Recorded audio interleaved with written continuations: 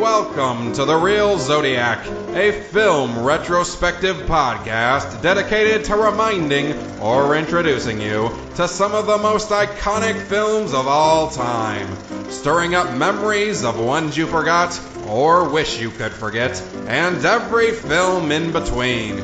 Your hosts will be your tour guides and sometimes companions along this journey down the rabbit hole. Be warned, though, there will be blood, guts, more than a few bullet casings, love, despair, tears of joy, and cries of agony. Some from the hosts themselves, because some of these movies will make them wonder why did they choose these movies. Good luck, and of course, enjoy the ride. We're going to be a tough team to beat. Now you come along for the ride. A tough coach. He turned losers into fighters. Enemies into friends. I play, coach stays. He goes, I go. Challenges into triumphs. If you put your effort and concentration into playing to your potential, in my book, we're going to be winners. Hoosiers. It'll go straight to your heart. Rated PG.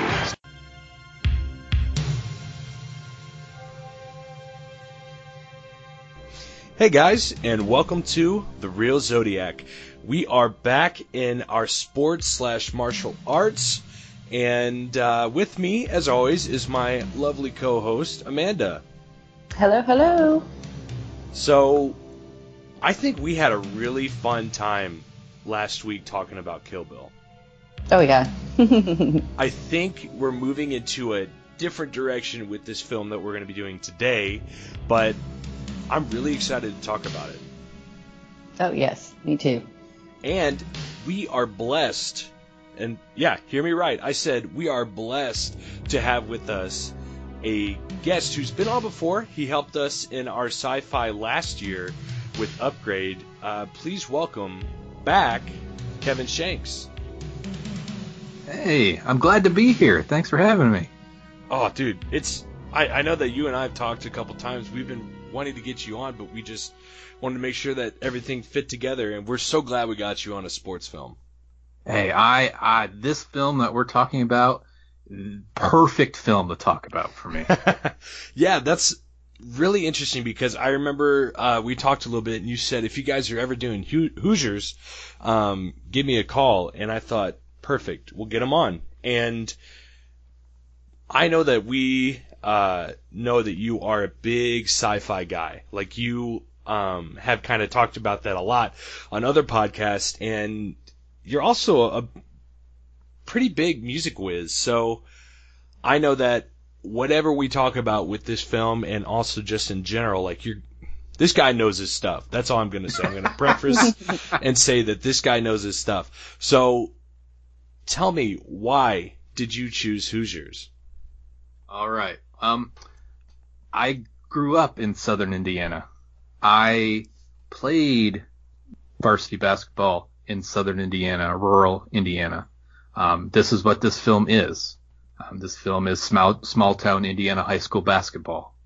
And I played in the one class system that is depicted in this and what this kind of story has made famous throughout the years here in Indiana.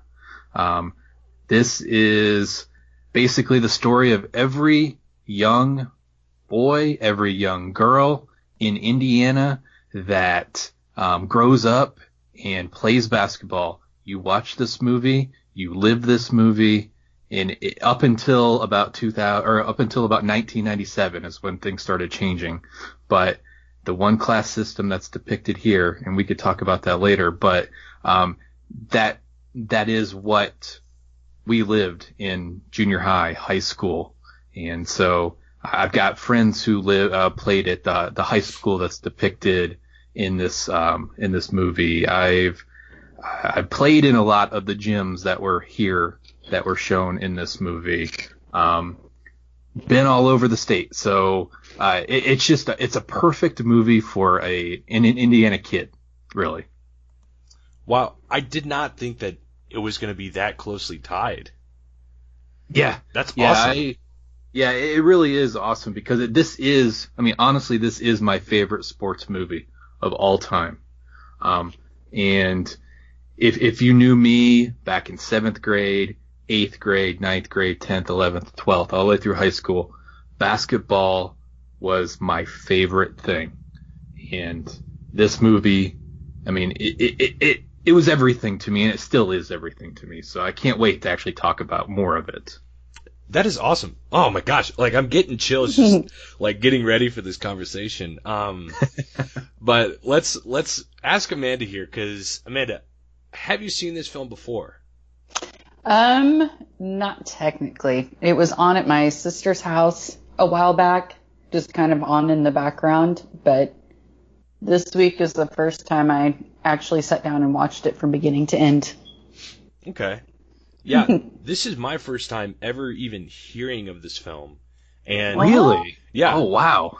So watching this was really interesting because I went in knowing nothing.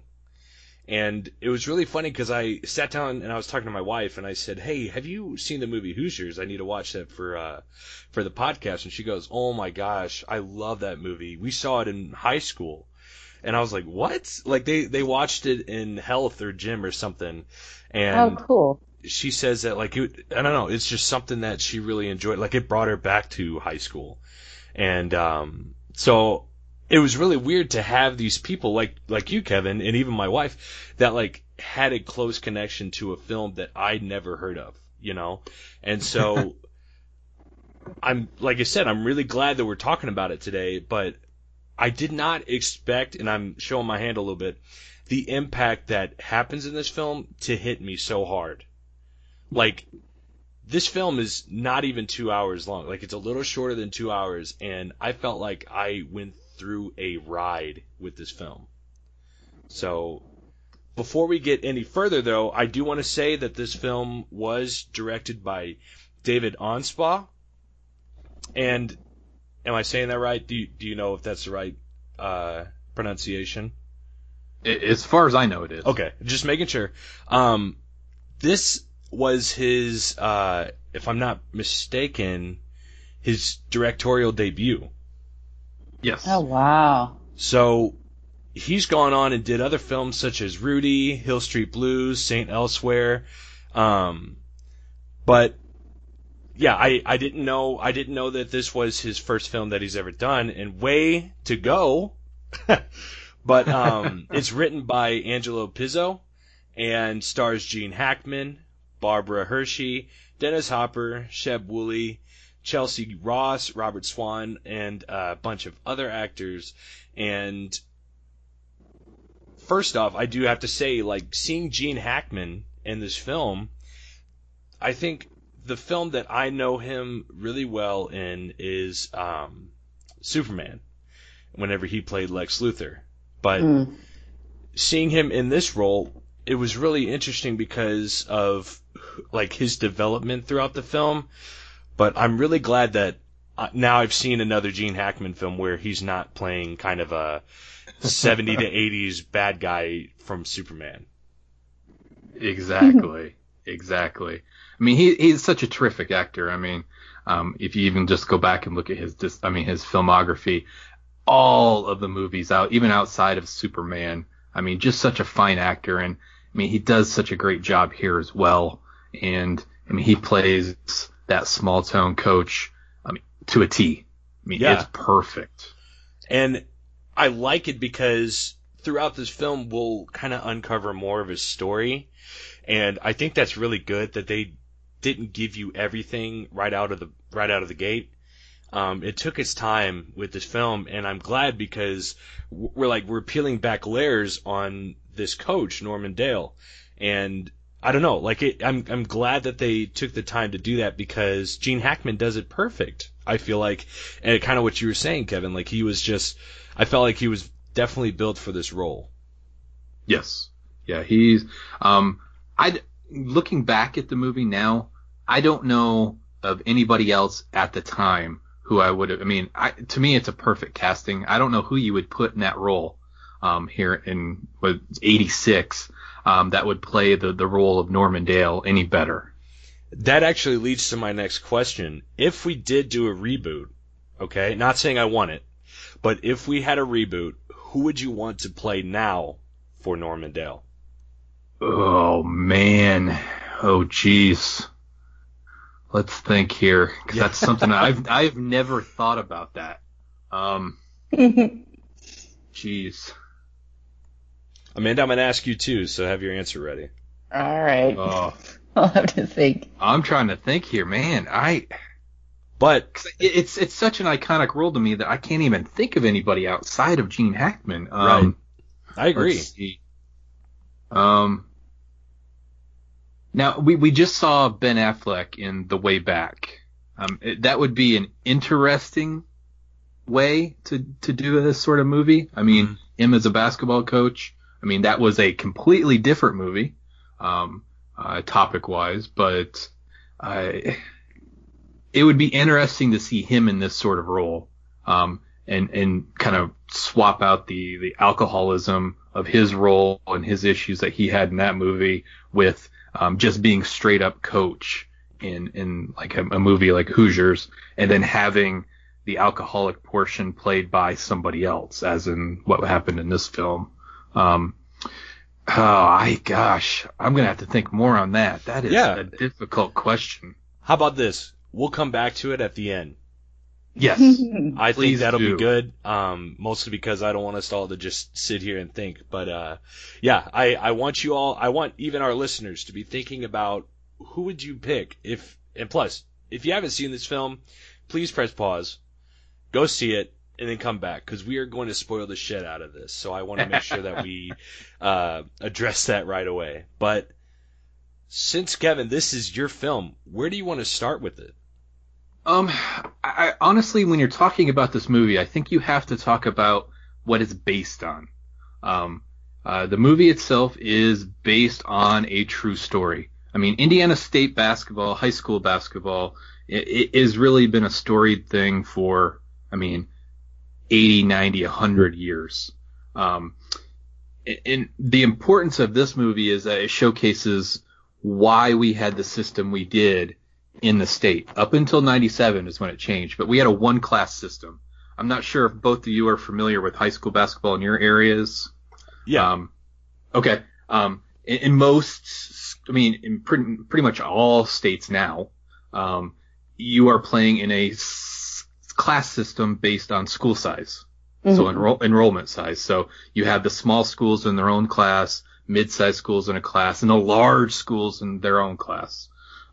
Indiana was one class system for about 87 years, up until 1997 is when it changed. And I was a junior in high school, or sophomore in high school, sorry, when it changed. So I played varsity basketball my freshman year. We played in the one class system. And then my sophomore year, we played in the multi-class system. This story basically showcases and is based on the Milan High School's 1954 team. They went on to win the Indiana State Championship, beating very large schools at the time. Milan had a very small enrollment. They were very similar to like where I went to high school. I graduated with 47 total kids in my class. Which is a pretty small rural southern Indiana school. Milan was similar to that. Might have been a little bit smaller. But they went on to win the championship. This is what that story is. The movie is loosely based on it. There's some things that are changed. There are some things that are similar. But the movie is based on a true story, which is the important thing to remember, because that's why this movie is so held in such high regard with a lot of people, is because it is based on a true story. These people that were in the movie were based on real people. And the school still exists. Milan High School, the school in which this is based, Hickory High School is based on, still exists. And they still play basketball just much like every other high school does here. So, that's where I would start, would be, hey, it's based on a true story. Again, things are changed a little bit, but there is still a lot of truth in this story. Okay. I didn't even know that this was based on a real story. I mean, like, that even just builds it up a little more for me, because with the struggles that you see throughout this film and just through the characters' perspectives, well, I should even say the players' perspectives, I mean, this is something that they probably would have never have dreamed of with having a new coach and starting out this year. Just thinking about it, like, wow, that is insane. Amanda, do you have anything you want to add? No, I mean, I grew up in a small town, so yeah, definitely watching some of this reminded me of my small town and just the importance of the sports that happen. And it just has a different feel, like it feels a lot more real compared to something like Varsity Blues. But Yeah, I agree. I agree with that. Like, it does have like a basis of realism that you can almost follow. Like, it doesn't feel like too much is strayed from what actual teams, I guess, in this setting would face, you know? And that's very true. I mean, even growing up, I mean, in the 90s, playing basketball in high school and all of that, I mean, all of the same stuff. I mean, I heard those same speeches, from, coaches regarding when we get into it, 15 measure, take the measuring tape out. It's 15 feet. It's 10 feet. The rim's the same as it was back in your home gym. Caravans to high school games. The entire town shuts down in small town Indiana. A lot of the same stuff still occurs. And that's what makes it such a, again, I'm going to say perfect movie to me, because it encapsulates old days in lore, and then it still happens to this day. A lot of that has been transferred over to the modern times, even with the transfer to a multi-class system that we see these days. Since 1997, Indiana has been a multi-class system. So kind of that storied, hey, the little guy can compete with the big guys in the big schools and take them out and win a state championship, no longer really exists because we're multi-class. But back then, it was still, hey, the little guy can compete, and they did win in 1954. Milan won state championship. And that was the last time. It actually didn't happen. After Milan won in 54, no school with an enrollment under 500 had won ever since. Wow. So it was kind of like a one and done type thing, but it was kind of like that, hey, there's the chance that a small school might step in and be able to overtake one of these large schools, these powerhouses. Yeah, I can't say enough good about this movie up front, mainly because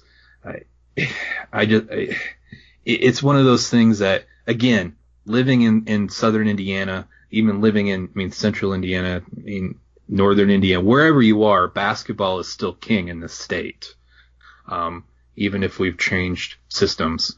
So yeah, this is one of those, again, perfect movies for me.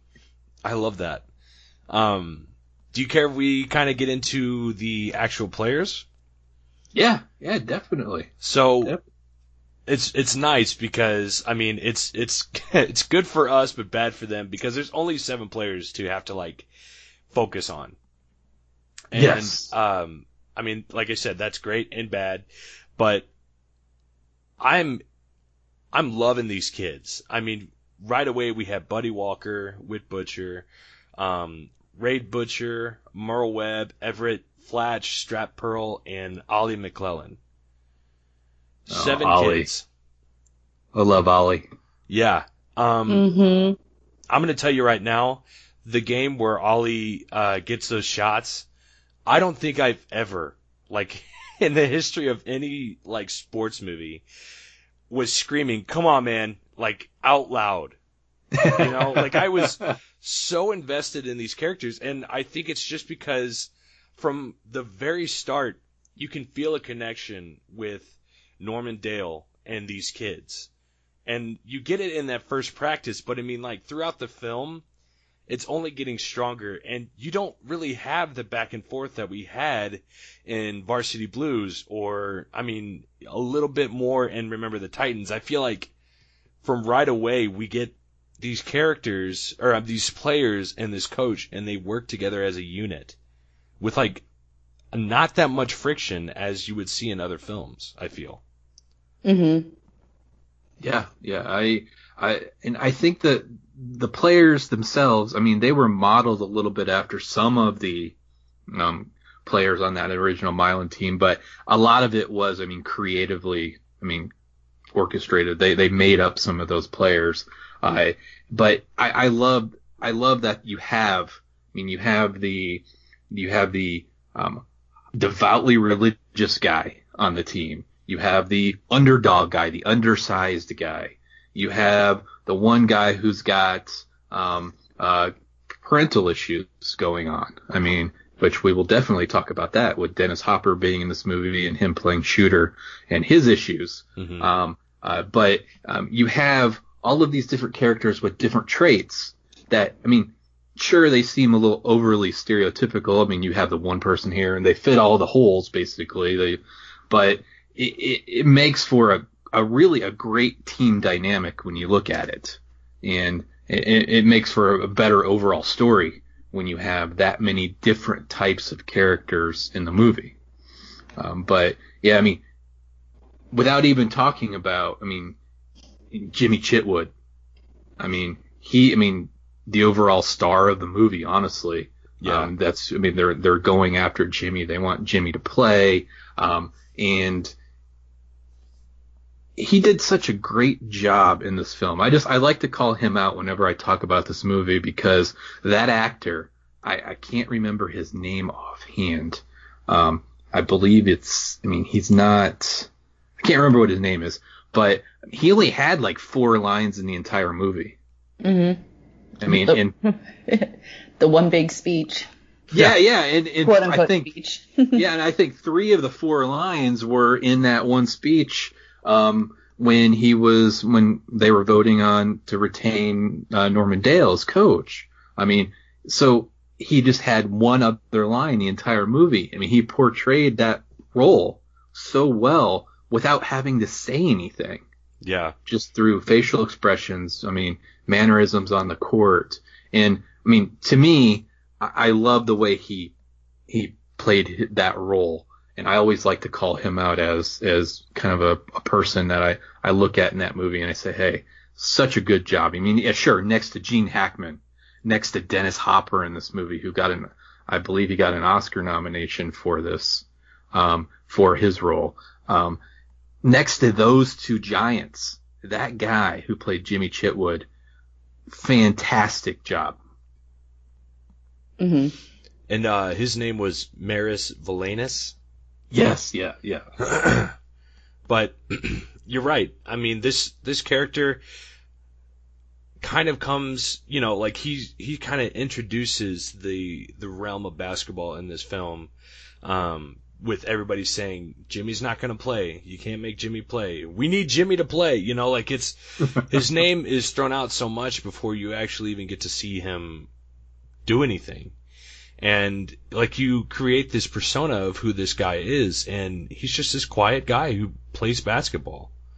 I mean, that's smart to do and not make him kind of like an arrogant asshole, I guess, whenever he's seen on the court. Like, he loves the game, you can tell.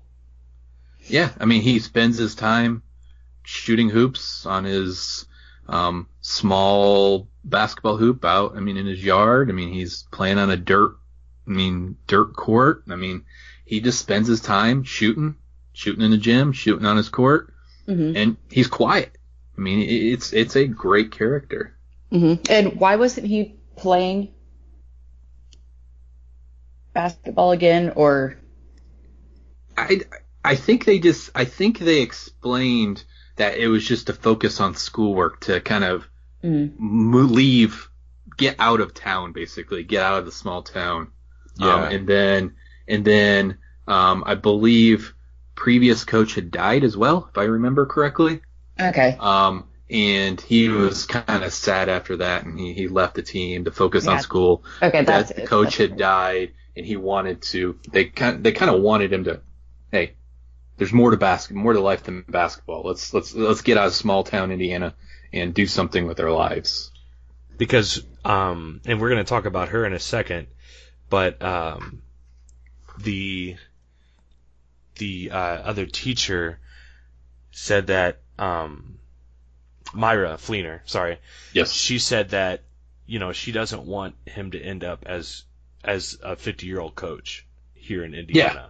And I think that really resonated with Coach Dale because, it felt like a jab to him, but at the same time, like, he's here to try to make a difference because he's had a checkered past. Mm-hmm. And I think that really shows whenever he already has such a good relationship with the principal, Cletus Summers, who, bless that man, like they have a camaraderie already whenever they meet up again. And I don't know, like I like that Coach Dale feels like he's kind of out of his element here, but at the same time, like, he's trying to get back into a sort of normalcy that I think was taken away from him for a while. Oh yeah, definitely. And I like how they didn't get too much into his past. The way they revealed it was just kind of just later on in the movie, and it wasn't like in your face. Kind of like nowadays, you'd be Googled 100 times by each person in the town. Yeah, true. Yeah, exactly. Like it would take flat 0 seconds for them to figure out, now what did this guy do before this, So, I don't know, it's where you're stuck in that, because this is portrayed in the 50s, which, I mean, like, throughout the whole film, I didn't really get that because I wasn't focusing on, I guess, the era, but just mostly what we were getting in the story. But yeah, like it took me after, like, I had to flip back and I looked at the scenery more and I looked at the cars and I was like, oh my God, this is the 50s. Like, it just didn't register to me because I thought this was just made in the present 80s, So I don't know. I adding that aesthetic where it doesn't even, like, and please tell me if I'm wrong in saying this, Kevin, but I didn't see like a title card that said like in the 50s, did I? No, Yeah. I don't believe there was one. I mean, there are those small things if you're paying attention that, I mean, obviously with the cars, vehicles, that sort of thing. But even if you look at the basketball court, there's no 3-point line on the court. I mean, things like that where, I mean, the 3-point line didn't exist until the 50s. Or until the late 50s, if not 60s. Gotcha. See, I didn't even know that. I believe it was, they experimented with it in like 57, 58, and then I think it didn't actually get added until 62, 63, somewhere like that. In actual college basketball, high school basketball, and even in the pros. I believe it was the ABA, the American Basketball Association, added it first and experimented with it. And in the NBA, they didn't actually add it until, I think that was like 78, 79, 80 is when they adopted the 3-point line. Wow. So I mean, even things like that, hey, you don't see a 3-point. I mean, it's historically accurate. So, which I always enjoy because, it's always something if you know when these things come in, when you know that the 3-point line didn't exist and they're playing a game in the 50s and the 3-point line's there, it just takes you out of the element, takes you out of its time, the setting. Yeah, I could definitely see that. This was, I mean, to me, this depicts small town Indiana still to this day. Right. Let's talk about Myra Fleener just for a minute. So she gets introduced into the film as a fellow teacher, and she really hits it off with the coach, And like I'm gonna say right now, never did I see like that romance I just said romance in the weirdest way possible because I was going to say romantic. I didn't see a romance blossoming in any way, and maybe it was just because I was looking at the age too much of 18 years of between the actors, but I just didn't expect her to be a sort of love interest to Coach Dale. And I'm not saying like it ruined the film for me or anything, but I don't know. I didn't care to have like a love interest in this, because I was so focused on the basketball aspect and like the story there. But what did you guys think of just her character and then what we see later on in the film? Same with you, Quentin. To me, it was unneeded. Yeah. I like when it happened. When they kissed or whatever, I was like, like, and she goes back in for another kiss. I was like, oh, okay, all right. It just wasn't believable, but I guess Yeah, to each their own. They had to throw it in there, I guess, to get more people in the theater or something like that. But she kind of just plays the same character in a lot of things, where she's always kind of like, I don't know, kind of like not cruel, but not happy, I guess. Yeah. Didn't she play a medium in the Insidious films? Oh, wow. That's I can't. Is that her? Yeah, it's the same actress. I know she was in Black Swan. She's the mom in that. Right. And then hold up. Is she in The Conjuring? No. She's an Insidious, if I remember correctly. Yeah. She kind of looks similar to I guess the mom in The Conjuring. That's why I got that. But like I knew of this actress, and seeing her in this film, she didn't really leave that much of an impression on me. I mean, like in the meeting where they're either going to get rid of Dale or keep him. I mean, I felt some of the emotion that she had, but I mean, Kevin, this is your movie. You say it's perfect, so I'm curious. What did you think of this character? First, I want to say thank you for bringing that part up. To me, this is a perfect movie, but if I had to cut anything out of the film, it would be this romance angle. Okay. The storyline. And I believe, if I remember correctly, they actually cut out a bunch of stuff from the movie before. I mean, I believe it was like a 2.5 hour, 2 hour, 45-minute movie, that they were originally going to make. And I believe there was a substantial amount of scenes cut that, focused on their romance that added to it. Yeah. I personally, I could do without it in this film. I don't think it's needed. I think it's just, it was thrown in there, and take it out.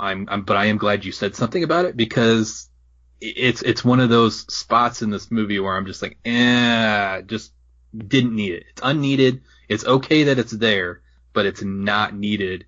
And I mean, just let's get back to the story. Let's get back to, Norman Dale coaching these guys. In the story of the team, this ancillary romantic storyline, hey, could do without it. Mm-hmm.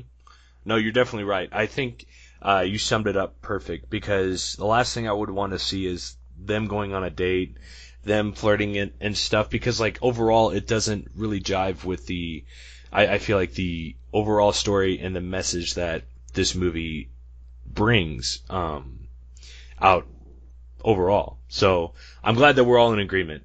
Yeah, like I said, I was scared that I was going to stain something on this movie, man, and so I'm glad that we're all in agreement there. But let's talk about another character that is introduced in this film, Shooter. Oh my goodness! What a roller coaster! It took me 2 seconds, not 2 seconds, like 2 minutes to realize that was Dennis Hopper. And then I was like, holy cow. Like, I haven't seen him in anything for a long time, but I don't think I've seen a movie with him so young, where he looks just so different. Right. Yeah. I was very surprised to see him in this film too, because, He did. He looked so different. Even whenever he did shave, and like got sobered up, like it still felt like this was a whole different guy. Mm-hmm. Absolutely. Oh, yeah.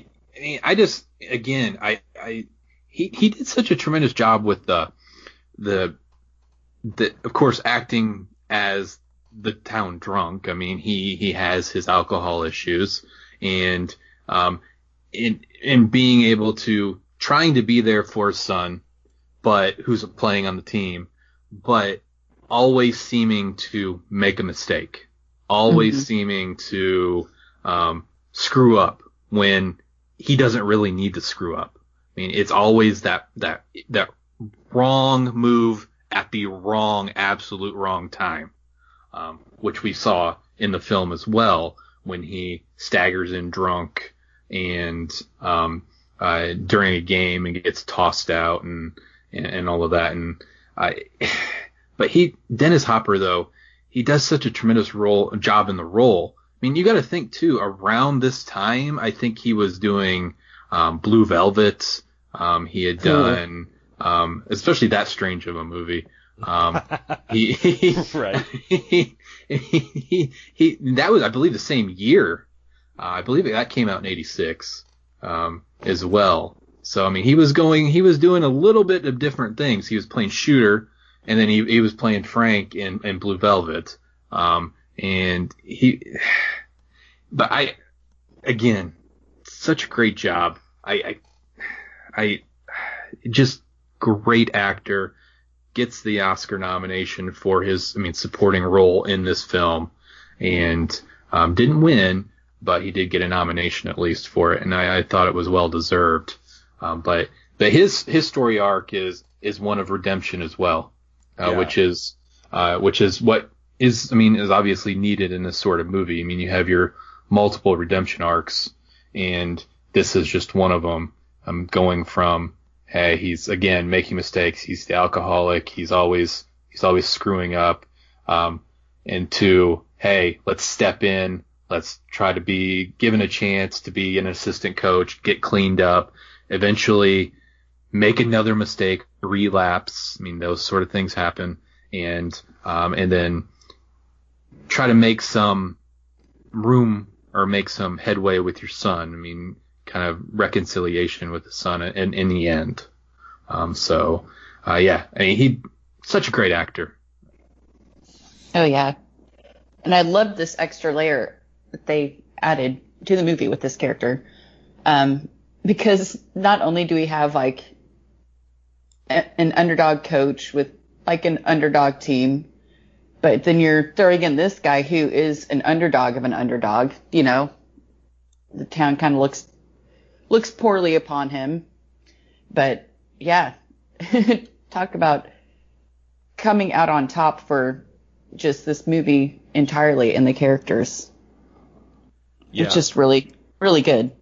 I know Shooter was my favorite character to watch in this film because of just like the redemption that you've said, both of you. But it's just like when we're seeing him in the game where Coach Dale like purposefully gets himself kicked out, and all of it is on Shooter. Like that was probably one of my favorite scenes because you see that Everett is like looking at him like, what we need to do, and he goes, you're right, and like that moment that they both had together.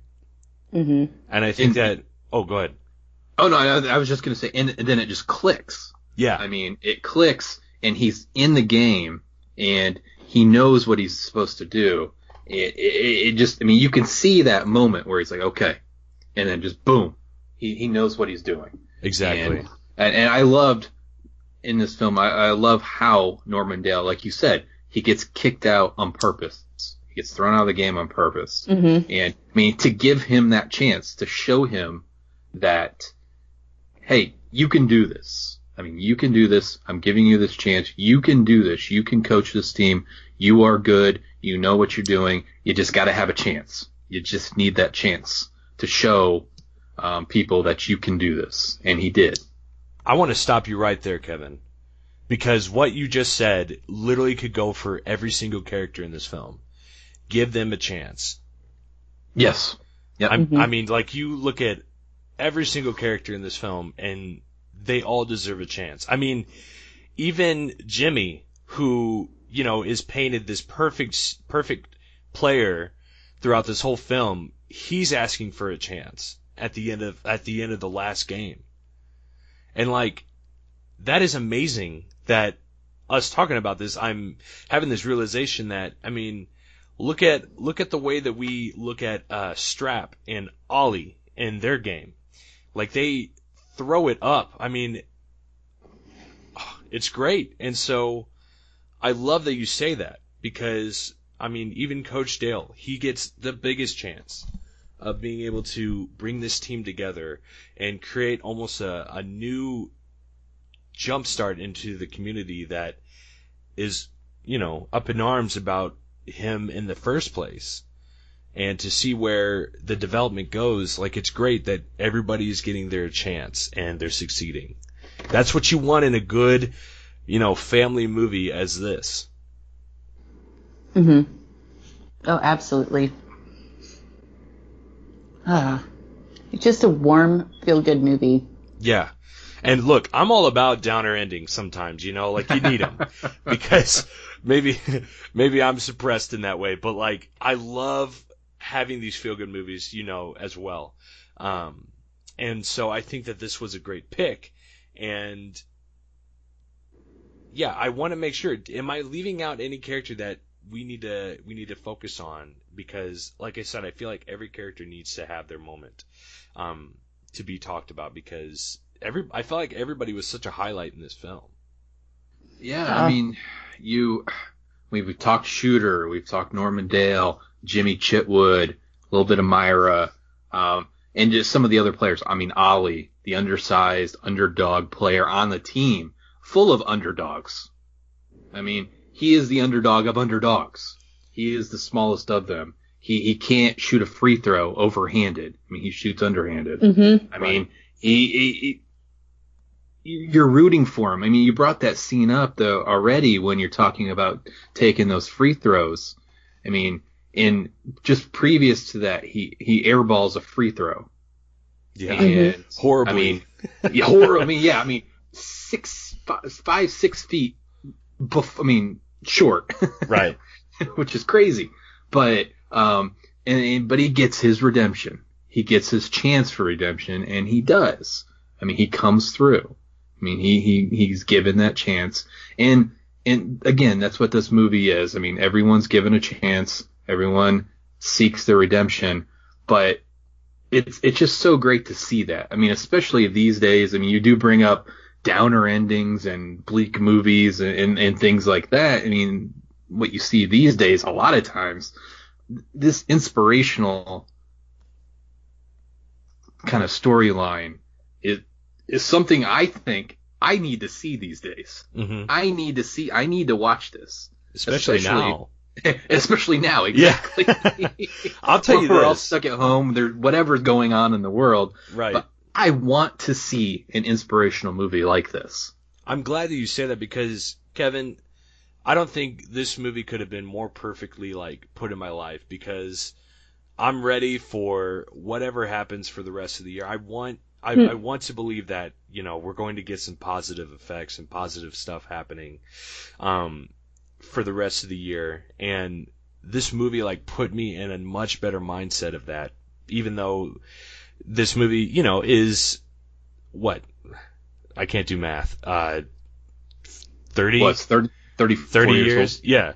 So, I mean, I needed a movie like this to help me, I guess, because, yeah, you need that. You need that positive bump sometimes, and this one definitely fulfilled that. Yeah, it's again, I'm going to keep saying it, because it is, I mean, it just, to me, it's my favorite sports movie of all time. I mean, Varsity Blues that you guys just talked about on another episode. Great movie. I love that movie. That came out my senior year in high school. I loved it. Love that film. I watch it routinely. but it's a lot different than this film. Yes, yeah, for sure. Yeah, that one's definitely a lot more Hollywood and Texas up. Yeah. This just feels, I don't know, just more wholesome. Mm-hmm. But one character I'd like to talk about just a little bit is Opal. Okay. The old lady. I thought she was adorable, and she loves her basketball. Oh my gosh. I think it's good to have a character like that where you're seeing it from the young point of view. You're seeing it from kind of the middle-aged point of view, and like with most of the parents and like the officer and the others that are just like criticizing the coach's plays and all that. And then you get the older generation that is just there for the game. Like they just love the exhilaration and the energy that comes with a basketball game. And I mean, I've seen that. I mean, with what I've watched at my, the school I teach at, the basketball games there. And it's an energy you can't get in any other sport. Where like basketball is one of the most high energy games there are. There's always something happening, you know? And so it's good to be present in a basketball game, I feel. And this is totally all opinion, but I have the most fun watching sports when I'm watching basketball. Oh, me too, definitely. So, my short attention span can't handle football or baseball. So, but yeah, and so I'm glad that you bring her up because she was super sweet and was always there. Mm-hmm. Well, and that's where I think if I could change one thing in the movie would be to get rid of the love interest completely of Myra, and then if Opal was Jimmy's like caretaker or looking after him or whatever, if there would have just been more interaction between Opal and Coach, then I think that would have been really fun to watch. Yeah, can we get Hoosiers the Opal cut? Right. Coming to HBO Max 2022. They got to see how this Snyder cut goes first. But yeah, I'm glad that you mentioned her because I mean she's just a very like minimal character that I would have loved to have seen more of. And yeah, she felt like she was just a step away from Myra. God, see, like I forget her name because she's in this movie enough, but like she doesn't do anything really for most of the film, other than to fulfill that love interest to me.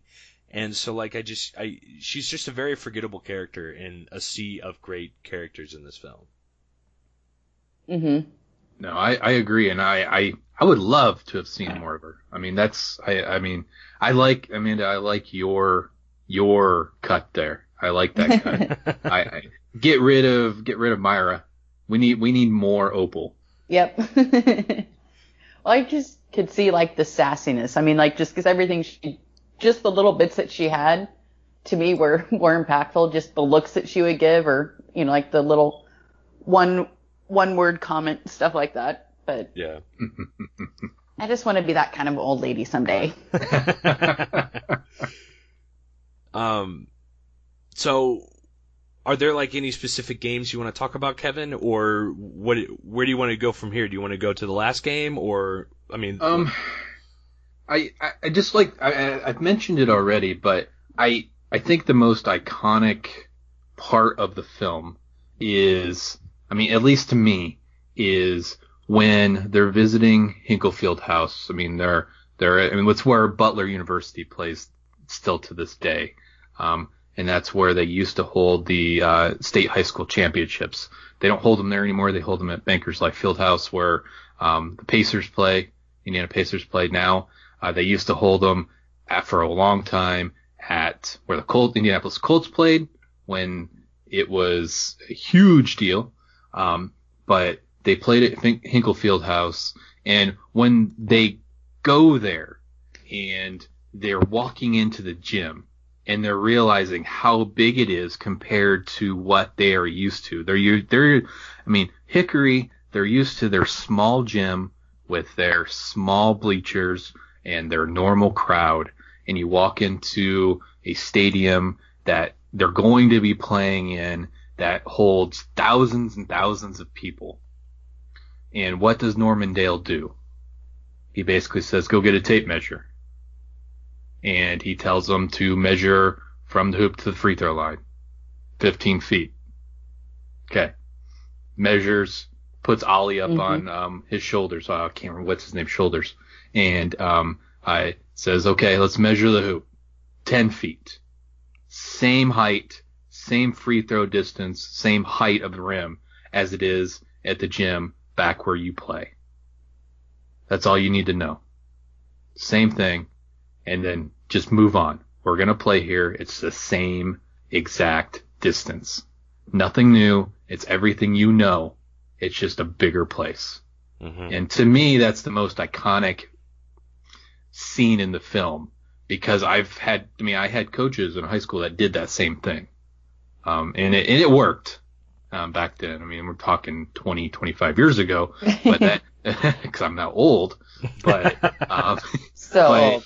Yeah, so old, but it worked, when we went to these big gyms. I mean, as a small high school kid, playing against some very large schools at the time, it was overwhelming for a little kid, for a small kid. I mean, from a kid from a small school going to some of these large schools and playing, and just to kind of inject that moment of, I guess you want to call it a moment of levity, just kind of realizing that, hey, it's all the same.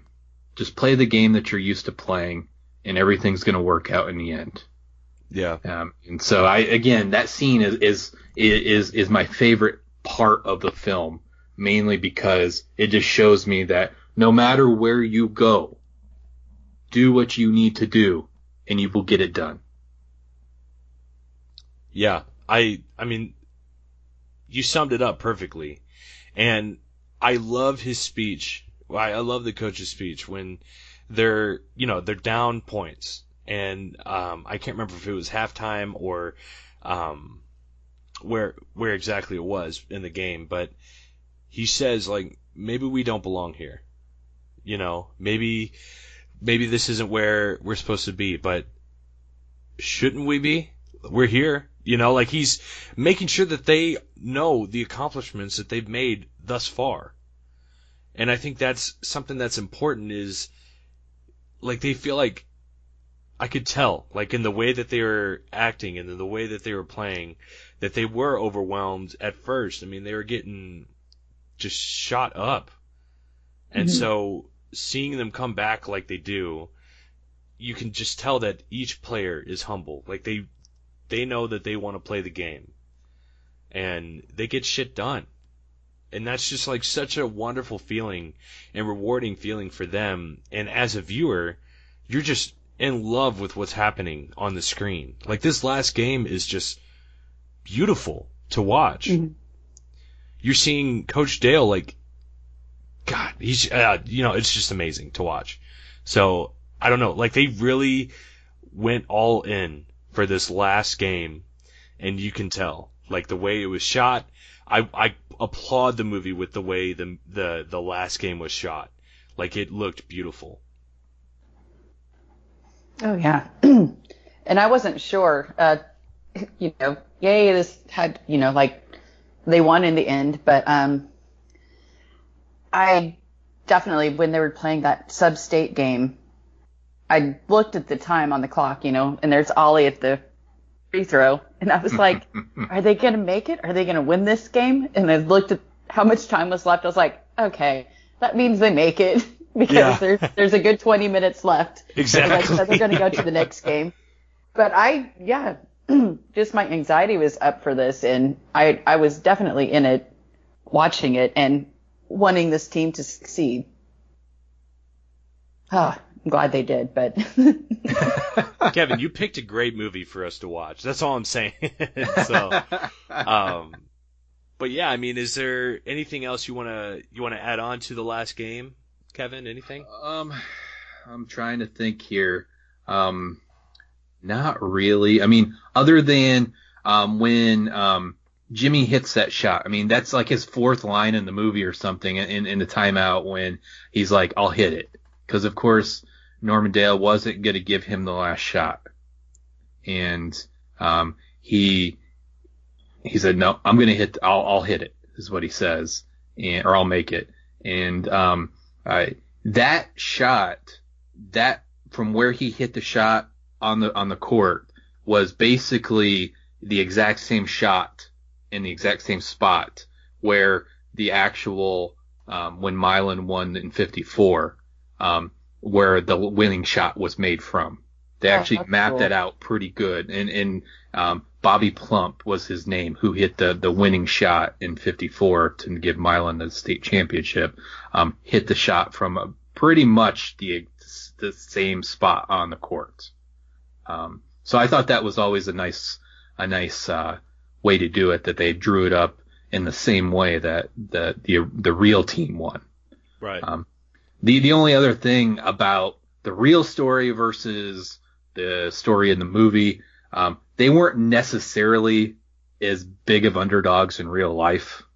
They were good the previous couple of seasons. They had made it to the state semifinals, I believe, 2 years prior. And then they had the season before this one, before Normandale comes in. In real life, that season before, they had they had only lost a couple of games, and they made it pretty far into the tournament as well. Gotcha. So they were actually a pretty powerful team. But the story is still that a small school was able to win against large schools, but they weren't as underdog as they were portrayed in the film. Mm. Okay. But it still doesn't take away from the movie itself. I mean, No. You could go your whole life with not actually knowing that this film was based off, loosely off of a real story, and still, take in everything. So I'm glad that you actually didn't tell me this before, because I don't know, I love the film for what it was, and to know that there's another layer peeled back, that this was actually a real story. I mean, that just adds to it, So yeah, and obviously with movies, you have to add that element of just cinema, I guess, just with the way you tell a story, or else if life wasn't boring, then we wouldn't have movies. So. Exactly. But I'm actually going to get back to my original question at the start of the podcast, and I'll even go with mine first to even give you an extra few minutes. But yeah, a rebooted Hoosiers film. Who's the coach? I'm going to say J.K. Simmons. Ooh. Oh, jeez. Yeah. Oh, man, that's a good choice right there. Yeah. I thought about it because, you've seen him in Whiplash. Mm-hmm. You've seen him be an absolute dick. And I'm not saying Gene Hackman's portrayal of this character is a dick, but whenever the coach, he gets a lot of technical fouls throughout this film. And so, I could see the sheer, anger that J.K. Simmons can provide in this role. And plus, I love J.K. Simmons. So. Yeah. That makes me think of Ed Harris. Oh, another good one. Mm-hmm. That's really good. Well, I am gonna go. Oh, jeez. I'm just thinking. I'm thinking of someone who has, that I've never seen in a role either like this. Someone I would like to see someone and it might be a weird pick, but someone like a George Clooney or something. I was thinking that too. I someone went through George that. Clooney like that. Yeah, like somebody who's older, obviously, but still has that suave feel. I would totally see that love story then. Throw in some Clooney, I'm there. You know? So, yeah, I like that too. There was another movie, another basketball movie. It was made probably 15 years ago, Glory Road. That was Josh Lucas, I believe. He played Don Haskins, coach of University of Texas El Paso, in the movie. He did a great job as well as that coach. Right. But he's obviously already played a coach, so I'm not going to pick him. But I'm going with George Clooney. Okay. And to our listeners, email us, comment on the on our page, our Facebook. Let us know what actor you decide, or you could obviously go with J.K. Simmons as your overall pick, because that is the best one. No, I'm just kidding. But that is an inspired pick. I love that pick, honestly. Thank you. I'm glad that it got a little support there. But overall, is there anything else that we really want to talk about with this film before we rate it? Oh, let's see. I'm just trying to think if I can throw anything out there. I love those high top chucks. Oh, baby. Could you imagine actually playing basketball in those? No. My feet would be killing me. Oh my gosh, yeah. Yeah, I did meet Angelo Pizzo one time in life. Do tell.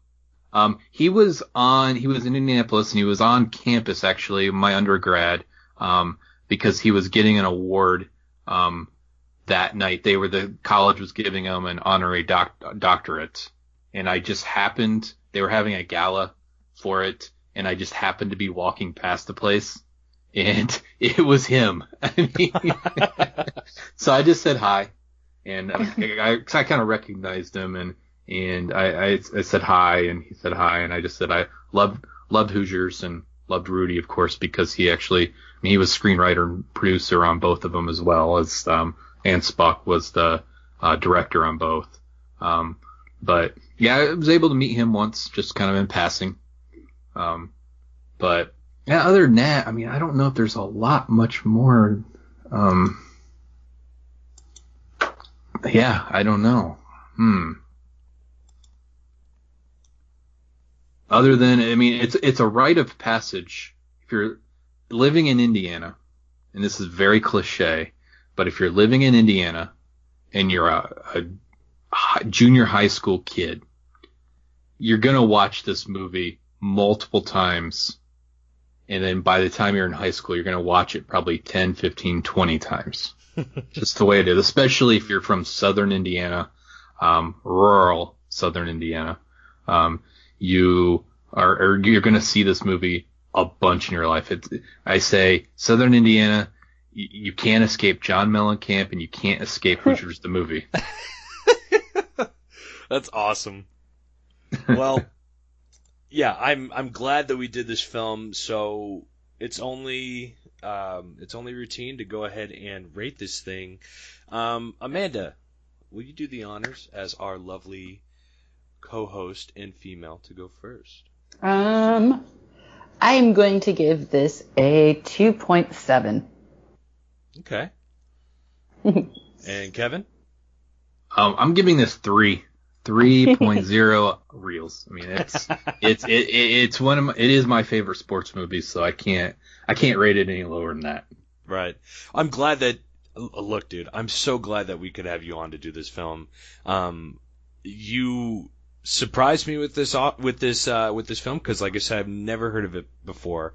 But yeah, I'm going to suggest this to our basketball coaches for middle school, to show the students, because it's a great film, and like you said, it's very uplifting.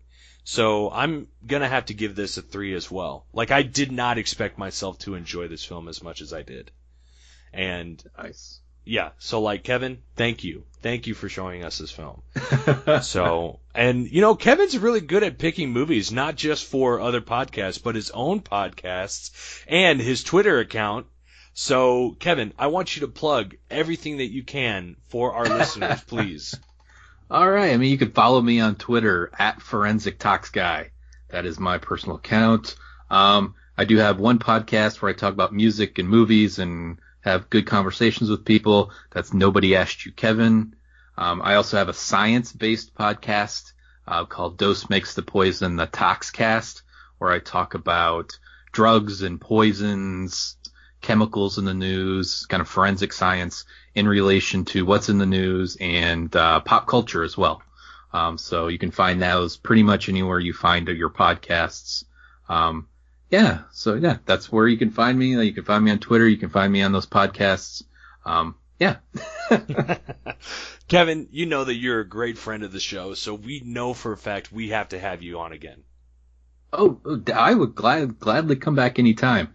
I was going to suggest, not for you to do this movie, but if you liked Hoosiers, if you like that sort of movie, especially kind of a basketball film, there's a documentary film out there that was made in 2013. Again, it's about small town Indiana basketball.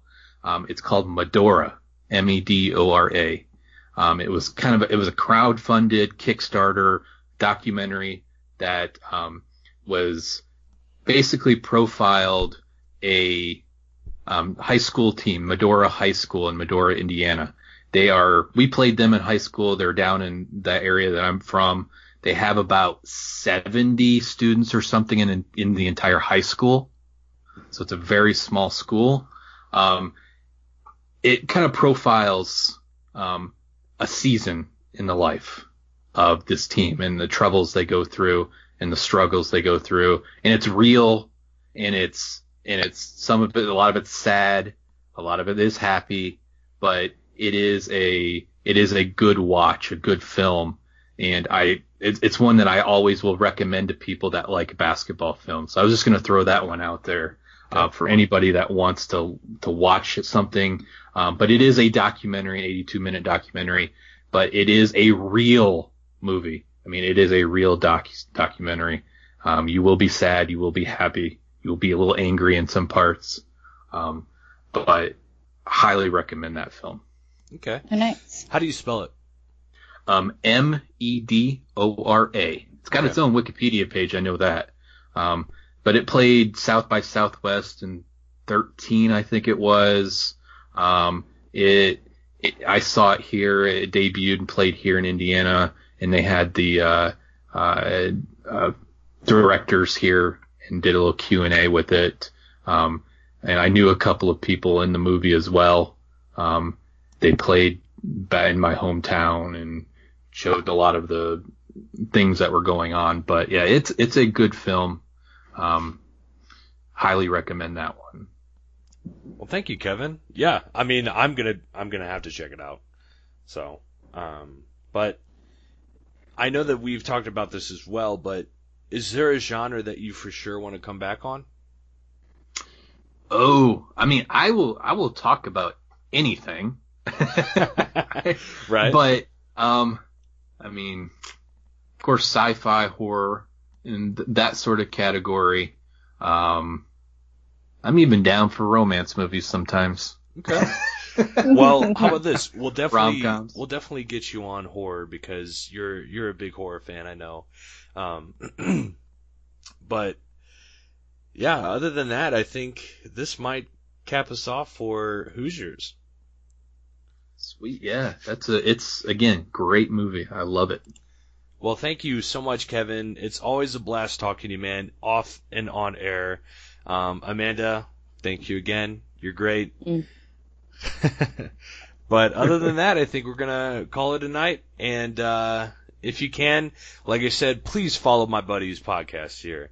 They are great. Follow him on Twitter. This dude is fucking funny. So all the dad jokes. Yeah, I do have some dumb dad jokes, yeah. He's fucking great. We really enjoy our time with Kevin. So, but thank you guys for checking us out, and we'll see you in our last sports film coming up. Until then, keep it real. Bye.